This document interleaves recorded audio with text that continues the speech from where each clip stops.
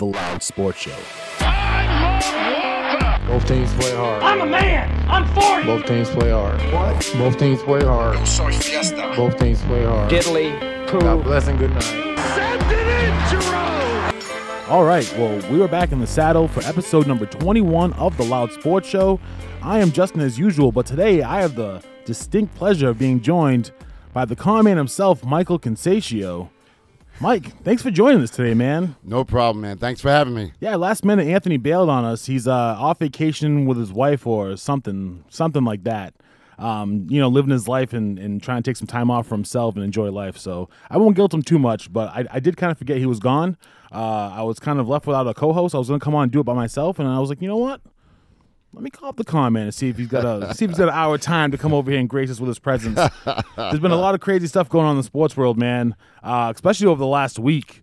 I don't even know where to begin. The truth is, I wanted to start with the NBA trade deadline or the NCAA, but I think the most prominent thing that's happened in the sports landscape in the last week, you started talking about it on your show before you started recording your show, was the trades that happened at the top of the NFL draft. Crazy. It is totally. First of all, I want to applaud the Miami Dolphins. These guys have been finagling the bagel over there. They took basically the third pick. Everyone's like, oh, they're moving down to 12, and they just slide right back up into the 6th spot. It's going to be a tight draft full of a lot of talent. And San Francisco, they obviously at 12, all of a sudden hopping up to 3. They look to be unexpected players in this quarterback market. What do you make of this, man? Well, like you said, Dolphins made some major moves. 49ers made some good moves. And obviously, they want a quarterback. I don't think they're going to be happy with Garoppolo, so they're making some moves, you know what I mean? And what's all going to come down to is what do the Jets do with their second pick? And that's going to keep the ball rolling right from then on in, and then it's going to get crazy. We're talking about maybe top 3 quarterbacks being chosen in the top 5 picks, maybe 5 in the first 10 picks. So it's going to be crazy, man. You think there's a chance to be 4 in a row? I heard there could be 4 quarterbacks picked in a row. That's possible. And the only thing, as funny as it sounds, that kind of gives me pause about that is Atlanta should take a quarterback, in my opinion, at 4, but they always seem to do something off the wall, like take a guard or do something you never expect. You know what I mean? So yeah. I could see them going another direction, maybe. But the Jets, I think the Jets appear to be. They don't seem to be taking offers for the number 2 pick, and they seem to be locked in and taking a quarterback here. I think so. So now, where does that leave Sam Darnold? From what I'm hearing, oh my goodness, they're not getting a lot for him as far as offers are concerned. Yeah. Would he go to Chicago, Trubisky, or will he go to Denver? You know what I mean? I don't know what he's going to do or what's going to be offered, but the landscape has definitely changed without question. That's the thing. I think it's weird because there's a lot of open long-term seats, I think, at the quarterback position, more than you would think. Yeah. Chicago, Pittsburgh even, New Orleans even.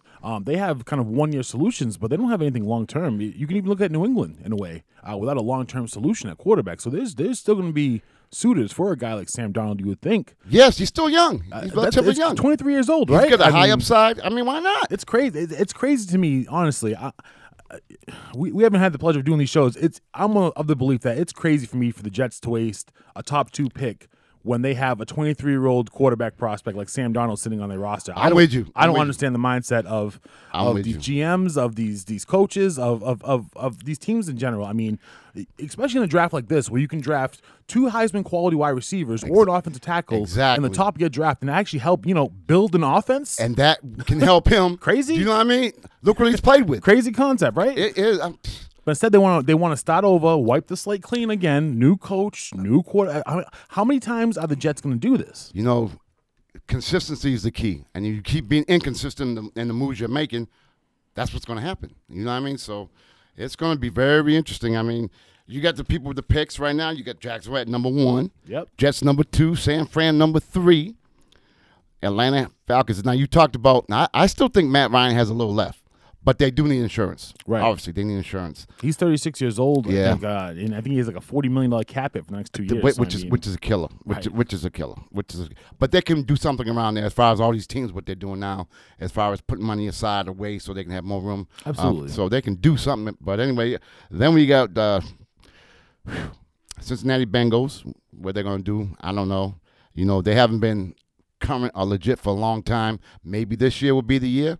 I don't know. And see, this is where I think it gets interesting, though, because the rumor actually came out this morning, that the reason why Philadelphia traded out of 6 was that they were looking at taking the wide receiver Jamar Chase out of LSU. But they were just like, you know what? Cincinnati's going to take him, so why don't we just bail out of this spot right here? You know what I mean? So it's just interesting. You know what I mean? It's interesting to see what Cincinnati does. It's kind of like the draft starts at Cincinnati, and people are already adjusting to that. You know what I mean? To me, this is a big chess game. That's what I think. Yeah. And now the teams, are they going to play chess or are they going to play checkers? Absolutely. You know what I mean? So the landscape is going to be crazy. And like you're saying, with the 6th pick, that's the Dolphins now, right? That is the Dolphins. In the 7th pick, the Lions, what are they going to do? They haven't really been relevant either. So, I mean, I know Derek Carr is not happy about that, but, hey, it is what it is. You know what I mean? He loves them Lions. Oh, my God, he does. Oh, man. It's funny, too, because at the beginning of the offseason, it looked like there might be some problems for them, but they've kind of taken some giant steps backwards. You know something? NFL, like in any other sport, it all starts from the top. It starts from the top. If you have a good organization and good management, your teams would be more effective. But with poor management and the poor ownership, it can make a big difference. Obviously, it can make a real big difference. In some situations, like the Jets, like the Lions, it shows and it shows. And does it show, man. So who else? Round us out at least to the top 10 here. What else we got? Okay, we just said Detroit. We got at 8, the Carolina Panthers. Interesting. And number 9, we got the Denver Broncos. And then at the 10th pick, the one, the only, Dallas Cowboys. Dallas Cowboys, man. We could do. Huh? Oh my God. It's crazy though. See, like you said, I think it's gonna be an interesting draft. There's 4 quarterbacks, quote unquote, projected to go in the top 4 right now. Right. But the truth is, I even read this morning that Mac Jones, San Francisco is gonna fly their general manager to his pro day and send the assistant GM to go see Justin Fields' pro day. Interesting. So, I mean, there might be, and every year in the draft, they always say, oh, it's going to be these 3, these 4. Something always gets thrown into the mix there. You know what I mean? You know, like what a lot of GMs do is they tell you what you want to hear. Right. But in the back of their mind, they got something else. They got their own agenda. They got their own agenda. Exactly. So they're gonna make you think, yeah, we're going. Nah. We're gonna get who we really want. We're just ain't gonna tell you. I think one thing can be for sure. You look at those teams, those 10 teams, and we're already talking about who needs a quarterback. I think with Mac Jones and the possibility, people are like, oh, it's a possibility. I don't think there's a doubt there's going to be 5 quarterbacks in the top 10 of this draft. Which is unheard of. That's just the way it goes, right? It's crazy. It is nuts, man. Every year when you're like, oh, it can't get any worse, there won't be 5 quarterbacks in the first round. Now this year we're going to have 5 quarterbacks taken in the top 10. And this is going to be a pretty deep draft, too. Like I mentioned, there's the wide receiver Jamar Chase, who I believe sat out this year. Yes, he did. The wide receiver who won the Heisman Trophy, Devontae Smith. He's not too bad. No, he's not too bad himself. They got an offensive tackle from Oregon, who's one of those, everyone talks about you need a left tackle. We have one of those guys available right now in this year's draft. And then a guy who actually took me by surprise last year. The older I get, and I'm still pretty young, but the older I get, it starts blowing me away when I start seeing guys, kids come up through the draft ranks and they start being prospects themselves. But Patrick Surtain's kid out of Alabama is going to be a top 10 pick. Let me tell you something about him. I watched his highlights the other day, and I watched his pro day. Incredible. I'm telling you, right? I watched that. I was like so impressed with him. He's high on my list. I'm telling you right now, he is crazy, outstanding. Man. It's almost one of the examples of like how people always talk about different eras and different training and technology and stuff like that. Yeah. It's like, man, you take a guy like this and you literally have a child and you put him in a different era, and it's like this guy is literally a top. Patrick Surtain, he was a starting All-Pro. I think made the Pro Bowl a couple times. Yes. Quality corner, but I mean, you see his kid now, and he's like I said, gonna be a top 10. He may actually, that's what made me think about it. He may actually end up with those Dallas Cowboys if they're smart and luck goes their way. Someone better grab him early. I'm just telling you right because now. I think there's gonna be a quarterback bonanza. Everyone's gonna be looking at the 5 quarterbacks and the 2 wide receivers, the offensive tackle. I think he's gonna be the guy between him and Kyle Pitts, the tight end out of Florida. They're gonna be the 2 for getting gems over here. Everyone's gonna be jockeying for position for all these other guys. That's why I think this is gonna be one of the more exciting top 10s in recent memory. I think so. I mean, all eyes are out for this. This is going to be great.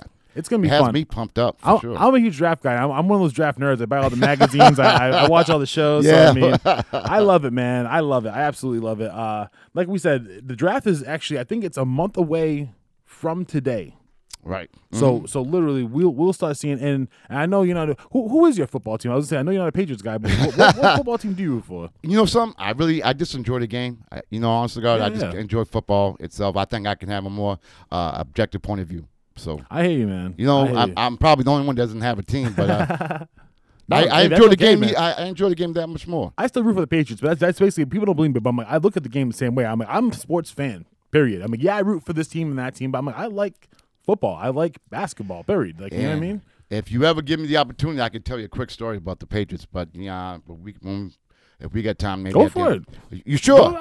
All we got is time, man. My show. Do it. Your audience is going to really love this one. Absolutely. All right. So going into my sophomore year in college, I met a girl. She was a very beautiful girl. I won't say her name, but she was a very beautiful girl. She was like 11, and we started going together and everything was going pretty well.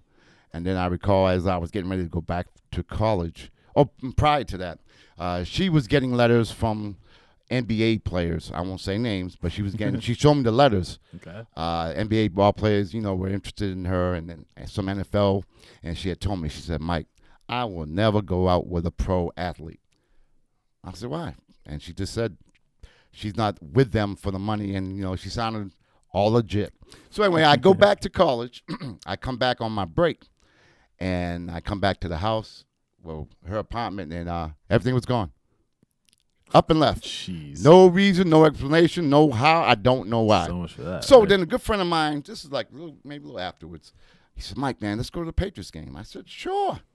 So we ended up going to the Patriots game, and I find out prior to that this person ended up going out with Raymond Claiborne. I don't know if you remember him. He was a cornerback for the Patriots. Player, right? Yeah, I remember. Yeah, right. Sounds Okay. familiar. Yeah. Okay. So now I'm heated. I am heated. So And you're at this game. yeah. Right. So I'm at this game, and let me tell you something, Justin. Since that day, I've never liked the Patriots. I know it sounds crazy, but and to make it even more interesting, Justin, is the fact that when I went to Bishop Stadium, there was a guy named Jimmy D. And I went to Framingham, and then he ends up going to Framingham. He ends up going to Framingham as well. And what happened was he was doing a sportscast, and he had me on the air and everything. He graduated 2 years before me. I saw him maybe a year afterwards, and he was doing what they called cable cars. Mm-hmm. Okay? Wait till you hear the story. Called cable cars. And he was selling them on cable TV. I'm like, I guess he's doing all right. Anyway, at that time, the Patriots quarterback was Raymond Berry. I'm going back a little ways, guy. But he was the quarterback. Anyway, they were he had just got hired, and they were looking for someone to do the photography for the Patriots. My guy, Jimmy D, went for the job. Needless to say, Jimmy D has 6 rings. He is the head of all film, anything to do with. He is the man. His name is Jimmy D. You can look him up. That's amazing. And never have I asked him for a ticket.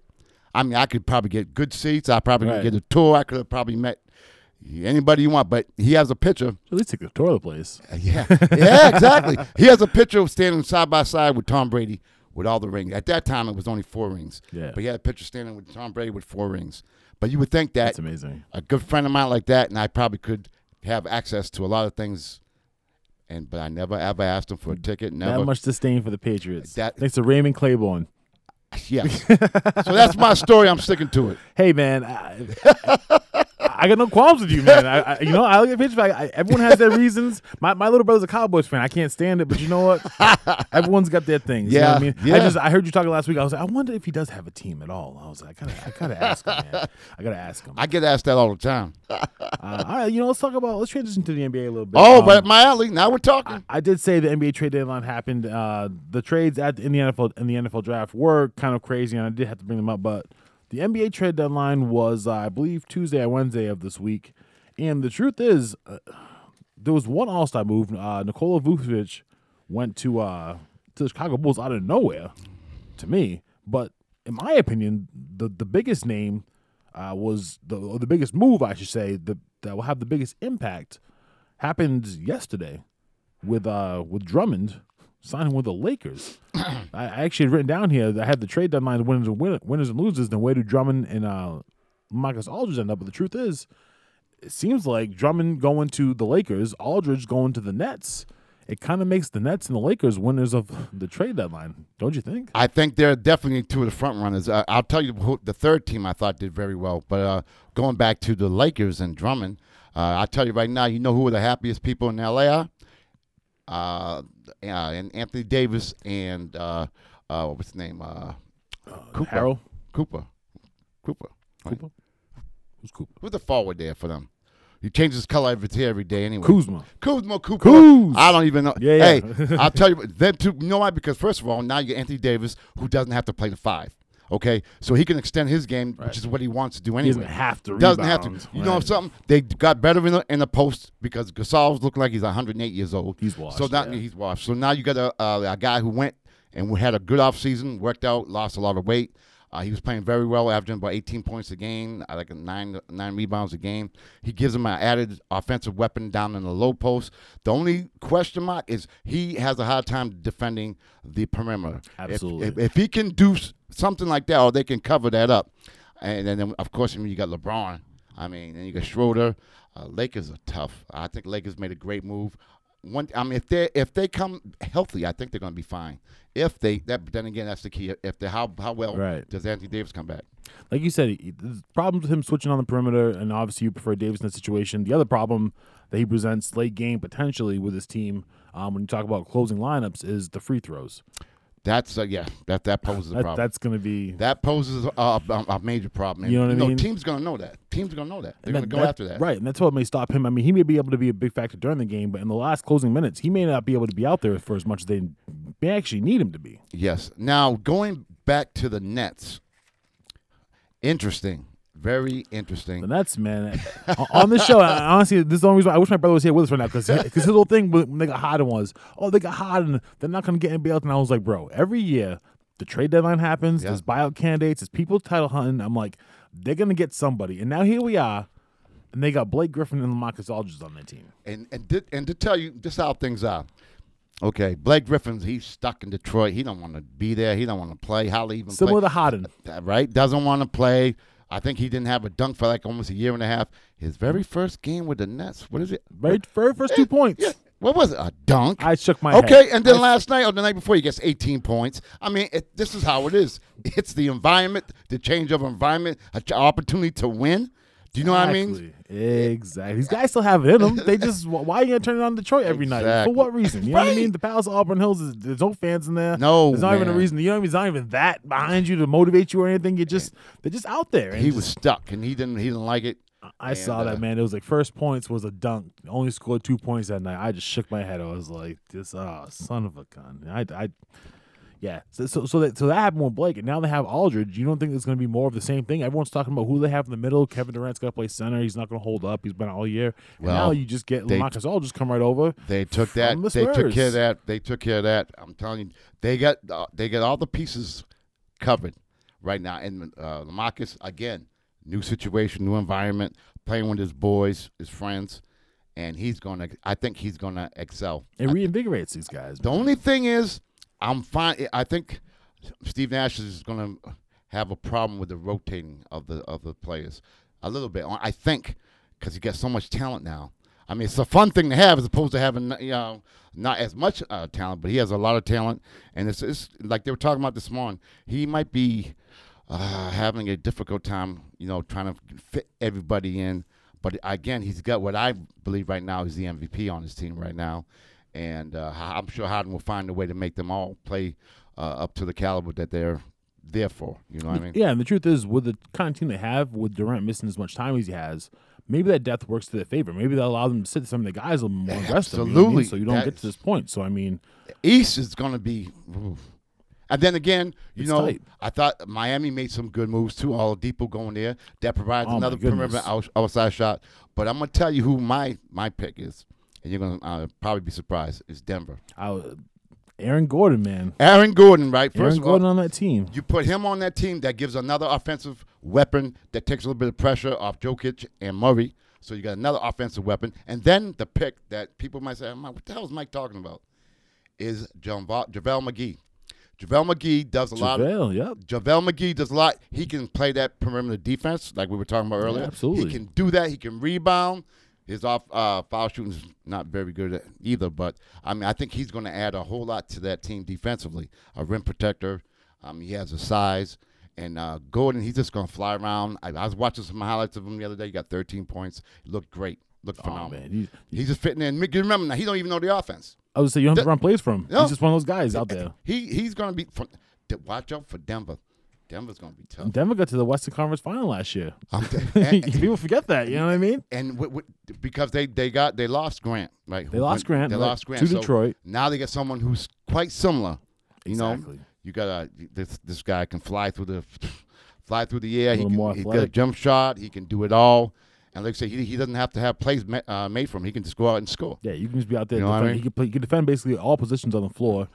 He's been able to extend that jump shot finally to 3-point range and be consistent with it this year. Yeah, honestly, Aaron Gordon, that's when you look at who got traded and what team they went to in the fit, I think that was the best trade fit-wise because they need, like you said. Oh, you agree with me? I do. I 100% agree with you, man, because I do like the reason why I like the Oladipo trade is because Miami got better. They added Oladipo. They didn't have to give up nothing. Harrow or Robinson. You know what I mean? Really. Every time you heard about them making a deal to get somebody good in, they had to give up one of those guys. So I was like, you know what? They kept both their shooters and they brought in Oladipo. Yes. I was like, come crunch time with Bam on their team, I thought they might have been able to get Aldridge on their team. There was some that would have been deep. You know what I mean? They would have really that would have made it interesting to have three teams kind of at the top of the East, really loaded up and ready to go. But we're not done yet. Oh, absolutely. They can't do anything as trades, but what they can do is they can get free agents. So just be careful. If there's some good free agents out there, watch out. I was just saying, and the standings themselves are too close for comfort, to be honest with you. Oh, man. I was looking at the let me see if I can just pull up the whole division. I was looking at this morning, and the Celtics and Atlanta are tied right now. They're in sixth place or something like that, and they're 2 games back from the Knicks, who are in fourth place. Milwaukee's a little bit ahead of the pack here. I think they're 5 or 6 games ahead of in third place. But I mean, from 4 to 8, and now we have the 2 extra playoff spots this year with the playing games. Yes. So I mean, it's going to be, you got Chicago in here, who just, like we said, acquired Nikola Vucevic from the Orlando Magic. The Orlando Magic just sold off their team. They sold off Vucevic, Gordon, Fournier to the Celtics. They was who needs a player? Yeah, exactly. Who needs a player? Yeah. But like you said, Gordon to Nuggets, Vucevic to the Bulls. Indiana, they got Karis LeVert back, who was in that trade earlier this year when they lost Oladipo. Finally getting him back. He had that surgery. Yeah, so I like him. That's kind of an addition, not a trade, but something for them to bring in.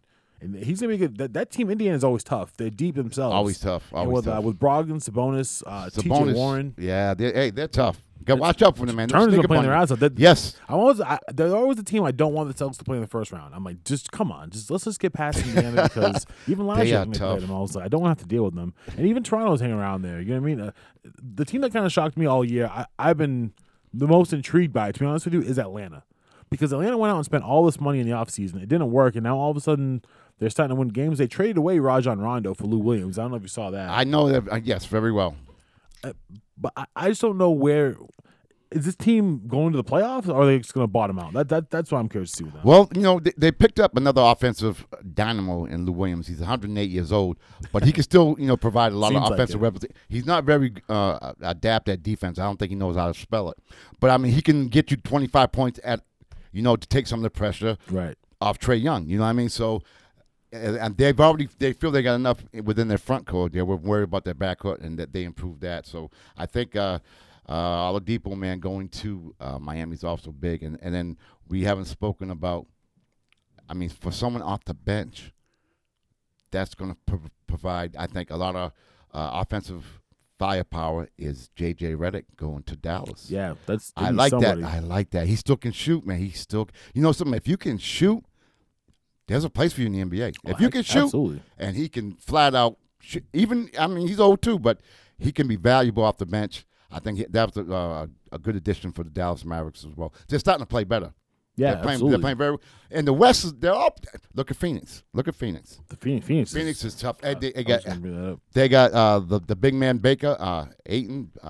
He's playing phenomenal. Chris Paul is huge for that. Chris team, Paul is my guy. Chris Paul was my guy. He's the old school that keeps it. He was doing it for Oklahoma City. Remember they made the playoffs. He was doing it with Tyson Chandler and P.J. Brown. How could you do it? But he did it. And then you put him now. He got Booker. Booker went off last night for 35 or whatever. I mean, they're just playing phenomenal ball, and they're fun to watch. They're having a ball, and that makes a difference. You know what I mean? Yeah. And they got the young guys coming back. They were doing that without one of the best big men. He's back. He's healthy.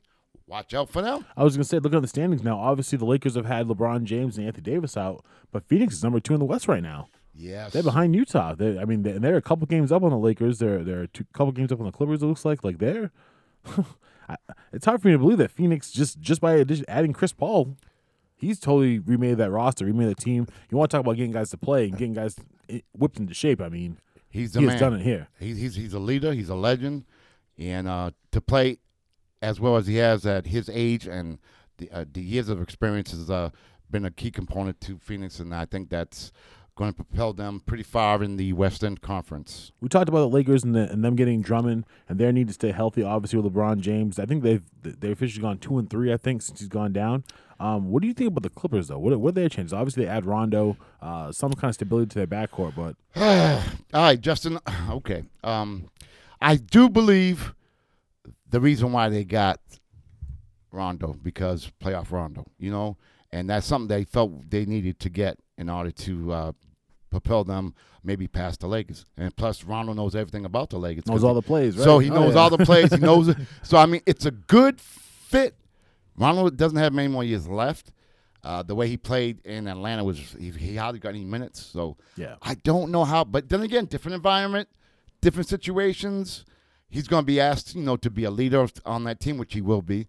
And his knowledge of the game is phenomenal. So I think he's going to add quite a bit. Is it enough to get him over the hump? I don't think so. That's what I was going to ask you. At the end of the day, is it enough to get him over the Lakers? Even Phoenix, at this point. I don't see it. I really respect, to be honest with you, it's funny as it sounds, I'm waiting for them to do it in the playoffs. I think Utah, with the way they've been shooting the ball, I think they and the Lakers have... That's where I think, based off what I saw with Denver last year, seeing how a team can get hot playing their style of play, and I don't want to write Denver off right now, but I think what Utah brings to the table with their shooting and with having Gobert in the middle, I think they can go far. We haven't spoken about them until just now, but Utah is tough. Mitchell's playing out of his mind. I'm telling you. They have a great team, and again, a lot of people don't talk about them out here because they play a lot of the games. It's tough to see them. They don't get a chance to see them, but Utah, they're slowly but surely moving on up. They got a great 34-11 so far. You know what I mean? They're playing well, and they got the perimeter outside. They got the inside game. They got the rim protect inside Gobert. They have some great shooters, and they're deep off the bench. And Utah's going to be tough. I'll tell you what, the West is going to be tough. The West is tough, man. I mean, West is going to be tough. Dallas. I looked down at the Southwest Division. You figure San Antonio. They're coming back too. They look to be coming on here. I'm like, that's kind of crazy, to be honest with you. I didn't even realize that. I thought Dallas was going to be in the mix here, but I guess. I'm not gonna lie to you. I haven't watched a lot of San Antonio games this year, so I'm kind of at a loss for words right now. They had the DeMar DeRozan. They just let go of Aldridge, but I guess they're getting done now. They're Dallas with Luka, though. I look for them to really make a surge at the end of the season. Like you were saying before, they really messed Seth Curry. They were able to get J.J. Redick. Yes. And I think with Porzingis getting healthy and all those guys trying to gelling together at the second part of the season, I really hope those guys can get together because I think they're a fun team to watch. They are. They're exciting to watch, and Luka's the man. He's crazy. He's the fun. He does so many things, man. He's something else. If you don't like Luka, then you probably don't like basketball. Yeah, you got problems. It's off here, unfortunately, for the Warriors. Going to the East, one thing I wanted to ask you was, truthfully, right? So we talked about all the other teams before. Okay. But the reality is, it's been Brooklyn, Philadelphia, and Milwaukee kind of in the top three. Who do you think comes out of that mix? I mean, to be honest with you, it seems to me like just on paper that Milwaukee would be the third team in that, but you watch them play and Milwaukee's still a good basketball team. I mean, is it Brooklyn and LA automatically in the finals already is my point, or does a team like Philadelphia, Milwaukee, or Utah even stand a chance to derail this kind of inevitable quote unquote matchup that you'll see in the media all the time? You know something? You never know. You really never know. As far as the East, I think Brooklyn has it easier to come out of the East than the West. The West, every game's going to be rough. It's going to be. I think whoever comes out the West is going to have a harder time than Brooklyn, I believe. But you got to watch out for Philly when they're healthy, because Embiid's playing an MVP caliber season. Brooklyn's always going to be tough. Milwaukee, there seems to me, although, I like the way that they're playing. I mean, their record speaks for itself. Giannis is putting up the same numbers he's done every year. But it seems to me that Giannis in the playoffs, his numbers are pretty good. Everybody knows how to play him. Yeah. He's like one-dimensional. He hasn't taken his game to that next level. He's got to do something, man, Right. because it seems like, okay, yeah, you're going to have a great season, and sometimes you can't just go by numbers. You know what I mean? Sometimes you got to have that thing to get you over the hump. And Giannis, I mean, he plays hard. He's having MVP numbers, but I don't know if he has or they have what it takes to get by a Brooklyn or Philadelphia. I don't think they do. Yeah, he's got to have that outside shot, man. He's got to develop. He's got to. I mean, if you notice, and I don't want to go back and tell my age, but a lot of players, when they came in the league, they didn't have jump shot. Magic Johnson could never shoot a jump shot. Right. Fact. And then if you notice, Kobe wasn't really a good outside shooter. He was a more mid-range, but he worked on his game each and every year and got better. But LeBron, look at LeBron. He would never Jordan, all of them. Look, all them Absolutely. dudes, Yeah. they did something every year to improve their game. Kobe developed that post-up move. Now LeBron, they always said, you got to get that post-up move. He got that down now. So, I mean, Giannis hasn't done that yet. Yeah, he's just been getting by and being the 7-foot athletic guy. Right, who just runs by people. And it's so amazing and so mind-blowing that people are like, oh, and like you said, he'll still get his numbers. He still might win the MVP. But at some point, to take your team to the next level, like you said, when it comes to big playoff time, people are like, all right, we're going to run that same defense we ran last year. We're going to stop him, then we'll worry about it next round. Yeah, and then that's exactly what happens. And he goes home. Justin, that's what happens. Come back out next year again. And that's why to me, they're not really a real contenders, because I like Drew Holiday. He's a nice player, but he's not a true second star. He's not having Paul George. You can't elevate the team and take them on his back and put them over. So, I mean, like you said, I'm curious to see how a healthy Joel Embiid, a healthy Ben Simmons, how those guys will fare. They did acquire George Hill, not a huge addition, but a good addition for the team who needs point guard help, point guard depth. And also, because Simmons plays such great defense, he has another guy that can play defense who can play 1, 2, or 3 defensively. So that's going to help him out a lot. Now, picture this. I don't think it's ever going to happen, but if Simmons can develop somewhat of a jump shot, somewhat, just to make the defense honest, that guy could be incredible. It's 18 feet. Just give me something. Just give him some. Just give me some. He's just going to he's going to kill people, man. Right. No, and what he'll do is open up his game and open up everybody else's game. Yeah. Do you know what I mean? It's like. He's another one, though. Like, everything he does is so amazing. It's like no one kind of gives him that push to be like, hey, that's great, but how about everyone's just like, oh no, look at all that, and it's just like, yeah, but he could also take it to the next level. He take can. One more and step, maybe he it's will. just like, and maybe we always forget these guys are still 23, 24 years old. It's just like, that's nothing in a career. I mean, that's not. He's just getting started. Yeah, he's still in the first quarter. You know what I mean? Basically. But yeah, I think, like I said, as you allude to as well, I think Philadelphia can make it interesting in the East. I think Utah, I think Denver, I think Phoenix, I think even the Clippers. If the Clippers seem to be just kind of in a disarray for me, but I don't know. I think it will be interesting to see how the playoffs finish out. And honestly, it's not just me being, again, I'm a sports fan first.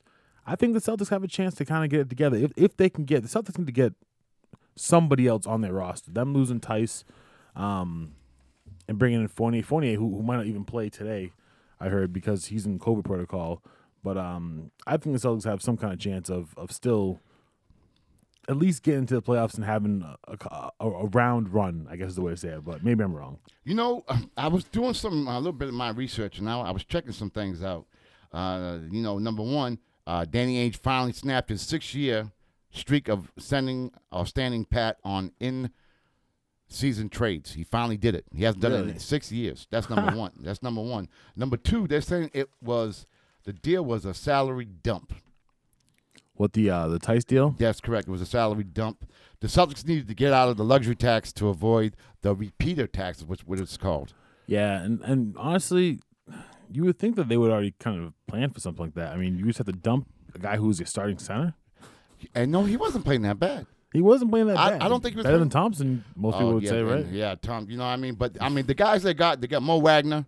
I mean, he's a big guy. You know what I mean? He was averaging like 7 points a game this year. Yeah. Last year averaged 9. I mean, he's not. He's gonna be all right. I mean, he looked. He's very big, 7'2". And then they got Cornette. I was watching him the other night. He hit a couple of 3-pointers. Yeah, he was out there sparking it. He did a little something. Yeah. I mean, as you know, I'm not a Celtics fan, but obviously, you would think that Danny Ainge has something up his sleeve. You would think so. I'm one of those guys. I always give Danny and Bill Belichick the benefit of the doubt. I'm like, they got something. You might be one of the very few. They burn me a lot. They burn me a lot, man. Yeah, but I'm always trying to, but. I mean, you look at the trades that were made and the teams, the players that went to certain teams, and I was thinking, like, you know, Drummond went and visited them. You know, he took a visit to them. I was like, imagine that. Ooh. That's what I'm Aldridge. Him even going one of in. those guys. Imagine that. I mean, I don't know if it was the money. I don't know if it was they didn't want to go there. I don't know. I think it was just, honestly, they looked at, I can go to the Lakers. You know, I can go to Brooklyn. You know what I mean? Once Aldridge went to the Nets, I knew for a fact he was going to go. Yeah. He said, I can't go there because I won't get no playing time. Yeah, exactly. I can go there, start right away. And the only thing is, what are they going to do in future? Because a lot of these players are going for just 1 year. They're going just for 1 year. Right now, they're going to pay $27 million, I think, for Drummond, the rest of his contract, out of that $27 million. But what are they going to do next? And that's the thing with the Nets. The Nets were, before they got Blake Griffin and LaMarcus Aldridge, they were playing guys like Joe Harris and Nick Claxton. It was almost better for you to play Nick Claxton because you're like, you know what? I'm going to have Nick Claxton on the contract the next 2 years, and I'm going to need this guy to develop. Exactly. So now guess where Nick Claxton's going? Nick Claxton's going to the bench, and they're going to have these guys out here. So and think about this: if the Nets were to win the championship, you know what happens in most cases. I get that ring. Now it's about me getting paid. Oh, of course. So if they do get a ring, it's going to be hard to keep everybody happy financially. It's going to be hard. They have to cut DeAndre Jordan immediately. He's got to go. Ring, cut him right there. Yeah, it's been real. See you later. You got to go. Great. It was great playing with you, buddy. Yeah, like you said, it's always funny how that happens after the season. Guys get their ring, and then it's just about. I actually thought it was going to happen. It's in football, but with Leonard Fournette. Yes, I was surprised when they said he resigned. I was like, I thought for sure he was holding out for the bag. They signed for like $4 million, right? I think 1 year, $4 million. Yeah, I was like, man, Tom Brady got to him with that special sauce Kool-Aid, man. And they still haven't signed AB yet, have they? He's the only guy. And it's kind of. Yeah, they kind of alluded that he might be out there on his nutty ways again. Probably. Well, the other thing is, too, he sees all these other guys getting their money, so he's probably like, believe me, that's in the back of his mind. Yeah, you know that. You know what I mean? So he's probably like, hey, guys. And they're probably just like, are we going to. You do have to understand a team being weary about wanting to lock him up for multiple years, though. You know what I mean? So it's like, he's got to kind of see both sides. And they took the initiative to try to get everybody back. You know what I mean? So they're going to be tough. They're going to be tough. Absolutely. Well, that's the NBA. Let's go on to March Madness, which it is March. It's what's been hot on the streets for the last 2 weeks. It's actually, I kind of dig the schedule, to be honest with you. Usually we have games, I think, ending this weekend, but we're actually going to have games. We have games tonight and tomorrow, don't we? That is correct. That is pretty damn awesome. Yesterday's game, I told you I didn't get to really check out most of the games on Saturday, but Saturday's games we had. Let's see here. We had Baylor advancing over Villanova. Is that right? No, we had Baylor. Yeah, it was Villanova. That's it. That's all I was like. You are absolutely correct. 62-51 to be exact. Yes. Did you watch any of that game, Mike? Because Baylor's another team. Honestly, I told you before, Baylor and Gonzaga, unfortunately, they're the number one seeds. But every time I go turn on one of their games, it's usually a blowout. Yeah. And so honestly, I didn't even schedule to watch any college games on Saturday for that reason. What did you say? I was very surprised Villanova made it as far as they did because they lost a really good component to the team, Gillespie. So I didn't even think they had much of a chance, to be honest with you, to get as far as they did. But yeah, Baylor got them. A lot of people had Villanova go. Honestly, me myself on my bracket, I picked Villanova to lose in the first round. Try to pick upsets just because they lost so much talent going into the tournament. You didn't think they stood a chance, but it's credit to Jay Wright and the staff over there. Yes, definitely. Jay's a great coach, man. So, they bow out. Did they bow out in the Sweet 16? There's no shame in that. Like we said, especially in the year this teams have had the up and down season. Not at all. The other match, so Baylor will advance to the Elite Eight. I believe they play. I forgot to bring up the schedule. I'll bring it up as we're Arkansas talking. or Roberts, Arkansas. Oh yeah, I was trying to see what time they play. I'll bring it up. I think when we're done talking. I should have that schedule. I'll bring it up. Let's see what else we got on here. The next game was Arkansas Oral Roberts, as you were starting to say. Yes. Oral Roberts, 15 seed. They were, I believe, the lowest rated seed remaining coming into this weekend.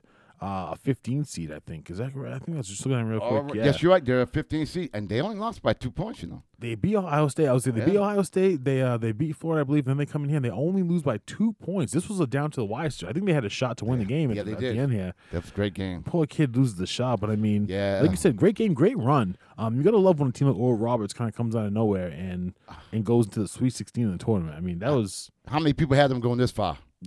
That's what I'm saying. Like, you know what I mean? It's the only people who went to Oral Roberts picked Oral Roberts. Like, that's for damn sure. And again, hell of a run for those kids. But Arkansas does move on, and they will play Baylor, which I think that game is on tonight. Well, like I said, we'll find that out and have that on. Let's see, NCAA games. Well, while you're doing that, we have the Arkansas against Baylor, and then. Yeah, Arkansas against Baylor is tonight. But we had Loyola and Oregon State. That was the other one. That was on. Yeah, Oregon State in the that was on Saturday. 58. Yeah, Loyola Chicago. I mean, another one team, man. I don't know how many people are expecting to even beat Illinois. That was great. That was the hometown Chicago. You know what I mean?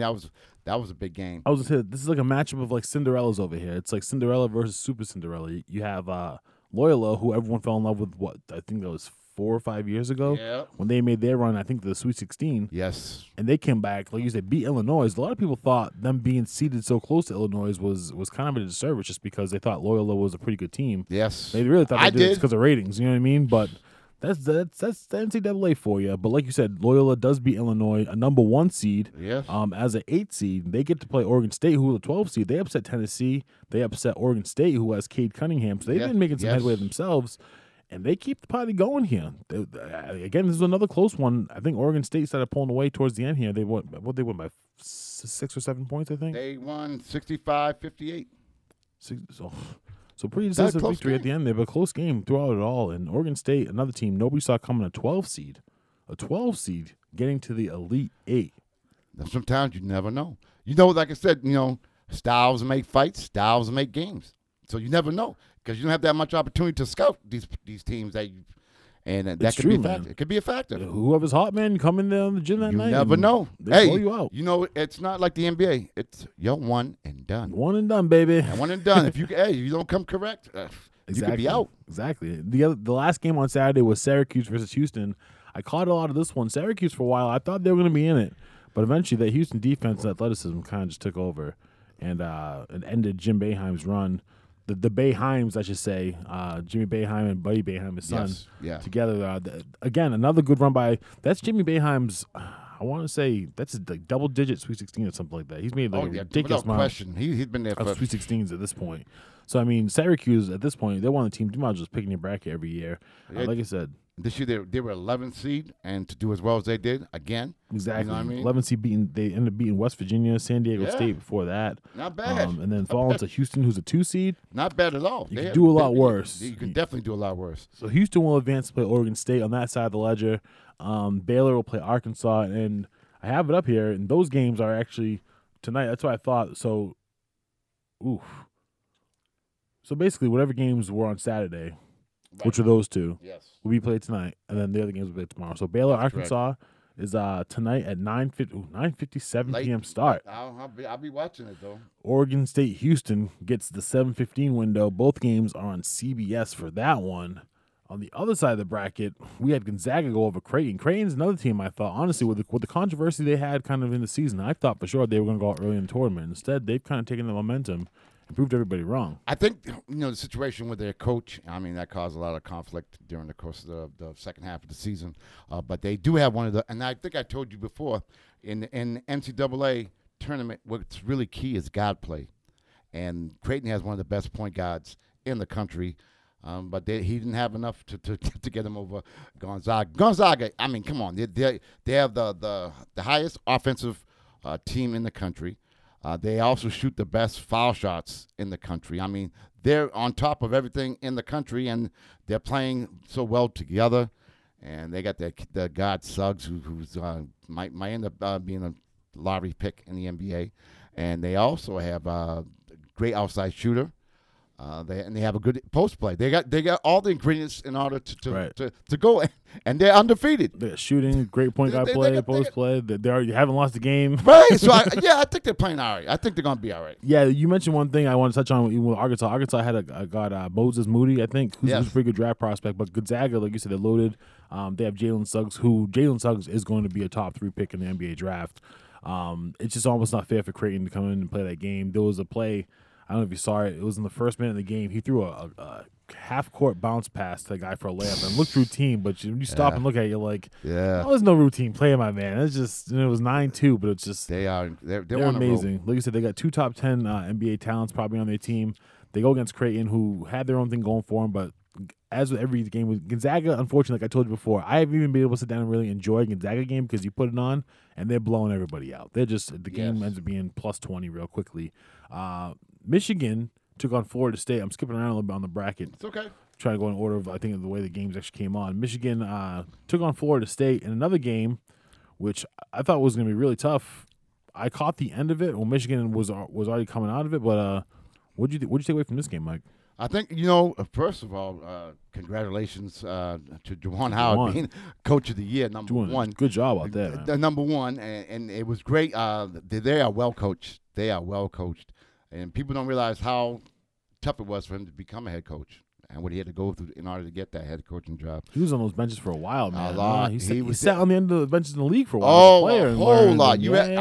Him and Bob McAdoo sat on that Miami bench for. But anyway, Juwan Howard, he paid his dues, and I think he had a great opportunity, and he wasn't about to let it go away. And they got one of the best recruiting classes coming in, just to let you know, to watch out for them. They definitely we were just talking about the Celtics getting Mo Wagner. They got his brother Frank. Yeah. Frank Wagner plays for Michigan now, so that's who's out there killing it right now. Yes, exactly. 6'9" point forward, killing it. Yeah. So, I mean, Michigan, they played very well. I mean, they won very easy, 76-58. Michigan, again, a lot of people had them going to the Final Four, and I think that's what's going to happen. The 2 games I really got locked into at night were these last 2 games here. And I guess I'll start with UCLA. UCLA has gone from the first 4 to now they are in the Elite 8 as they got past Alabama. That was a hell of a game. I don't know if you got to watch that game, Mike. The game ends up going into overtime, and I knew as the game was ending, they started showing the UCLA coach's dad in the stand to celebrate. And I saw that. I'm like, you're cutting to the dad too early. You're cutting to the dad too early. There's 45 seconds left. This isn't going to go well. And then sure enough, the kid hits a 3 dead on with like 0.4 seconds left, forces overtime. UCLA is able to pull away in overtime. They're just too much for Alabama. It's kind of crazy to say. How is UCLA just keeping this train going, man? This is crazy. They're 11th seed, too. 11th seed playing game, beat Michigan State on the playing game on the first day of the tournament, literally. The first 4 teams in, and now here they are in the Elite 8. Incredible. It's an incredible run.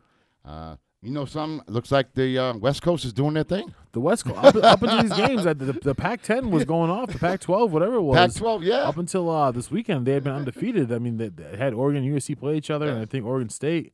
But they were going off. There was a couple other teams I forget. Gonzaga, USC, Oregon State. There was somebody else. And UCLA. Yeah, and they were saying Pac-12 really wasn't that strong, and that Big Ten was Big Ten, they were the powerhouse. They were powerhouse, and look what the record ended up being. So I mean, they're knocking everybody off over here. Yeah, man. So props to UCLA, Alabama. They had a good run, man. They were a tough team, but at the end of the day, the truth is the Alabama game. At the end of it, I felt bad for the kid. I think his name was Marvin Jones. He gets to the free throw line. He missed both of his free throws. That's so I'm crucial, like, he missed both free throws. They were down 1. So they ended up tying the game up with that 3. But the truth is, even with the 3, you missed both free throws. You hit one of those. You guys are home right now with a win. You know what I mean? That's tough. That's something he's gonna have to live with. That's a tough way to go, man. And that's I feel bad. He missed the 2 free throws that put him at 2 for 7 for the free throw line for the day, and I'm like, it's crucial, man. Luckily, the guy came, like I said, sent him to overtime. He still ended up losing, but I was like, that guy, you're gonna have to live with that for the rest of your life, man. You know, miss 5 free throws like that. Key is ball control and foul shooting is real key at the end of the games, man. It Definitely really is. So. And they all seem rushed. Both teams, they miss free throws. And I'm like, why are these guys rushing their free throws? It's the last minute of the game. I'm like, everyone, calm down. I wanted to call a timeout and be like, somebody grab this kid and tell this kid. That's sad. But UCLA advances to play Michigan in the Elite Eight tomorrow. That's going to be a great game. Actually, I have it right up there. Tomorrow they actually play at they have the late game tomorrow, 9:57. Gonzaga. Well, before I skip to Gonzaga, USC took on Oregon in the late game last night. I really enjoyed this game. USC has a kid, Evan Mobley. We talked about Jalen Suggs a while ago. Yeah. I think Evan Mobley might be the other top 3 pick, along with Jalen Suggs and Cade Cunningham in the draft this year. And he kind of showed it in this one. Him and his brother, what's his brother's name? I forget his brother. Ivan, maybe? They play in the front court together for USC. But this was a Pac-12 versus Pac-12 matchup. Pac-12 never played each other in the tournament before. Didn't expect that. Did not expect that at all. Never happened before. In Oregon, they had been on quite the ride themselves. They were one team. They kind of had a game advantage over everybody because they played, quote unquote, VCU, which the game was called due to COVID. So they kind of had the one game off. They came out. They beat Iowa with Lou Garza on the team. Looked really good, and they come against USC. And the truth is, I saw the starting lineup. When I saw the starting lineups, every guy on Oregon was 6'6". One guy was 6'5". Right. And I was like, all right, switchability. Then you see USC, and Evan Mobley is 7 foot tall. His brother 6'10". I'm like, look, this guy is a top 10 prospect, top 3 prospect in the draft. That switchability might have worked and got you here with the shooting. But like, who's going to stop this kid? Yeah, exactly. Yeah. And he just kind of wrecked shop on them. And it wasn't at the end of the game. I want to say they won by 12. They made one run late, but it was all USC. And I'm kind of shocked, to be honest with you, that USC, a 6 seed. They're in the Elite Eight against Gonzaga. Another Pac-12 matchup, Gonzaga versus USC. To be honest with you, I'm just going to ask the question now, Mike. We talked about what everything Gonzaga has. We see what USC has. Does USC have that sauce? They got the magic. Are they going to be the team to give them the one loss to send them packing, or is this Gonzaga's to roll on? The way things are going, I don't know. I mean, my gut feeling is that Gonzaga, this is their year. That's my gut feeling. But I tell you what, it's not going to be a cakewalk at all. No, I think it's actually one of the better matchups. I'm looking forward to it, man. I'm definitely looking forward to that game. Yeah, like you said, all the talent Gonzaga has with the run that USC has made here at the end here, it's I love it, man. I love it, and I can't wait. March Madness, man. March Madness. and the cool thing is, like I said, come off the weekend, we're going to have these games tonight, tomorrow night, and then we'll be down to what? We'll be down to the Final Four. Final Four. Which is next weekend, and then we'll have by next weekend, we'll have the Final Four and a champion. Can't beat that. Boom. That's what it's all about. That's what's all about. How you love that, people. So stay tuned, man. We'll be following the bracket, seeing where we end up. Hopefully by next weekend, we'll have some kind of idea. Real quick, I do just want to touch on, because we talk about it all the time on the show, the UFC had an event. I'm laughing. It's March. I'm already getting trades for fantasy football guys. You got to be kidding me, guys. Really? That just happened? The UFC had an event this weekend where Stipe Miocic, the heavyweight champion, took on Francis Ngannou. Francis Ngannou had, I believe, the second most knockouts in UFC history in the heavyweight division. I want to say he had 9 coming into this fight. And it was one of those ideas I was telling you before. I had to decide if I was going to spend the $80 after already dropping, I think, $160 this year on pay-per-views after spending $10 a month already on ESPN Plus. And I didn't. And I was glad, only because there was only really a couple fights I wanted to see on this card. Tyron Woodley, who was a favorite of mine when I was really following MMA closely, he appears to be on his last leg. He lost by submission, so that was kind of sad to see. But more importantly, Stipe Miocic was the heavyweight champion of the world, 2-time UFC heavyweight champion, an underdog. This is the second time this has happened in the last couple months. An underdog champion going into a fight. I thought it was crazy. We talked about, we were like, you know what, bet the underdog, bet that's the best bet, right? Right. Not in this fight, because by the second round, Ngannou's a strong guy, and for all the wrestling and all the experience Miocic has, he just hit him. He just hit him and pounded him, and the second round didn't last a minute before he came out and he closed it out on him. I mean, that was a good fight. I mean, he is a beast. He is an animal, and again, the underdog person, what's the name? I have a hot name. Stipe Miocic? Yeah, him. Stipe. It's called Stipe. Yeah, I'll go there. I mean, they say he's the greatest heavyweight of all time. So, I mean, I don't know if that's true or not, but that's what they said. That's what they were talking about, how good he was. But not anymore. Not anymore. Hey, but like you said, Ngannou's one of those guys who's kind of been waiting for a shot. He now has 10 knockout finishes, which is the second most in UFC history. The guy's just one of those freak athletes who's been waiting for his chance, and now he finally was able to go out there and prove it. Now, what happens? So I was took the thought out of my head next. I was like, we can finish each other's sentences right now. I know you're going to bring up. It's the truth. It's if I'm going to be 100% honest with you, it's a guy who I'm not a huge fan of at all, to be honest with you. But the next logical fight appears to be the guy who wants to come up to heavyweight. Well, we know that is. Test his mettle. It's John Jones. It's this fight that everyone's screaming for. He said, "Show me the money." When what's his name fought 2 weeks ago? Adesanya fought 2 weeks ago. They thought if he had won his fight, that would have been the great matchup for him. But of course, he lost. So now it's it looks like John Jones versus Francis Ngannou for the heavyweight championship. And the reason why I said that I actually got into a conversation with Derek Kahn about this a couple weeks ago, I was telling him I respect John Jones' talent, right? Yeah, but like I was telling of course. How can you deny it, right? Yeah. But when I was following MMA before, I was telling you about how it was hard to follow fights and things would get called off, and guys, he was like the number one suspect of. He wasn't just getting hurt or calling. He was doing wild shit. Yeah, wild shit that you're the greatest of all time. You're the, so we're gonna take this one standard bearer. We're gonna let him do whatever the hell he wants. We'll hold Michael Jordan and Ali and those other guys to this high standard. But like John Jones, it's he's just fun. No, he acted up, being reckless. You know what I mean? Yeah, it's just stupid. like he caused him to lose fights, to not be able to have certain fights and not be able to perform. And it's just. To me, that's just not the greatest of all time. That's just the way I agree with you. And then for this fight, if it does happen, it's not that easy to move up in weight because then you find out who you're going against, and he's going against the beast. I watched that fight. That's the thing. Not live. I didn't catch it on paper, but I caught it, and I'm like, scary. Yeah, man. Scary. He hasn't fought. I don't know when his last fight was, John Jones. But Ngannou's, like you said, he's no joke, man. He can go out there, and for all the talent John Jones, everyone always tells me, that's because you don't respect John Jones' talent. No, I know his talent is otherworldly. I know he's like at an upper echelon. I know he's on top of his game. He's number one. But my thing with him, and all he's done is prove me right, is he going to be on top of his game? How are you going to know that? You're going to guarantee me that? No, I'm not. I'm not putting money on it anymore. No. And that's my only point. It's just like, you know what? Have him come out, have him fight. I'll watch it. I'll be oohed and awed, but I'm not relying on him, counting on him, betting on him, thinking he's the best. I'm not putting all that shit on him anymore because you know what? I tried that a couple times, and he's just like, nah, I'm going to do my own thing. Well, that's cool. Do your own thing, but don't think people are going to think you're the greatest and come flocking back to you and want to sing your praises because that's not for everybody, you know? And he can get really hurt. He can get really hurt. He can hurt other people. He wants to act like, I'm the greatest champion and all this stuff, but didn't put himself in the position to be in prime shape of his career to be able to fight all the prime people in his career because he wanted to do his own thing, and that's fine if you want to do that.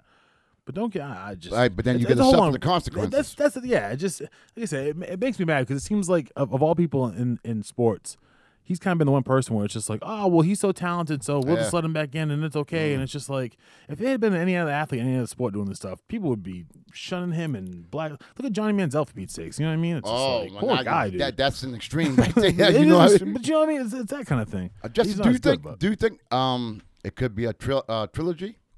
For who? The guys who just fought this weekend. For Miocic? Uh-huh. I mean, they're 1-1. I'll put it this way. I think that, like I told you before, they were waiting to see if Adesanya had won that fight a couple weeks ago to see if they can get. I think John Jones has been waiting for an opponent. I think this would be a good matchup for him. I think it's a fight where I think under normal circumstances it would be perfectly understandable to think that the champion should get his rematch first. Okay. Mm-hmm. But I think the UFC is a business first. Of course. And summer times are coming. Yeah. They already announced they're going to start filling up those venues again. Yeah. And I'll tell you what, come 4th of July, maybe even or August, what better way to kick off the season than to have John Jones and Ngannou somewhere, you know what I mean? And you know how that's going to be built up. The build-up will be tremendous. So, I mean...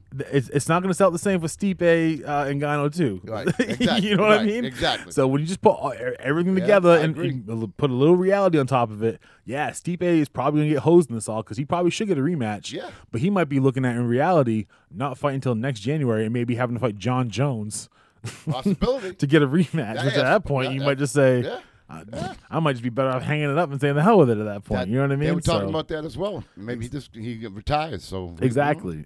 So it'll be interesting. But the fact of the matter is, there is a brand new UFC champion. 3 of the UFC champions are from Africa right now too. I read that too. Yeah, ain't that something? Pretty crazy, right? Pretty crazy, man. Good. That's a Africa good coming thing. on strong, man. It's an awesome thing, man. Well, that'll about do it for us, man. Is there anything else you want to touch on before we go? No, I'm Covered. glad It's a that you full plate. invited me. Absolutely, man. Great time. Great Awesome. time, right? Just a little casual hangout, you and me. That's it. A little one-on-one time. That's cool, man. For real.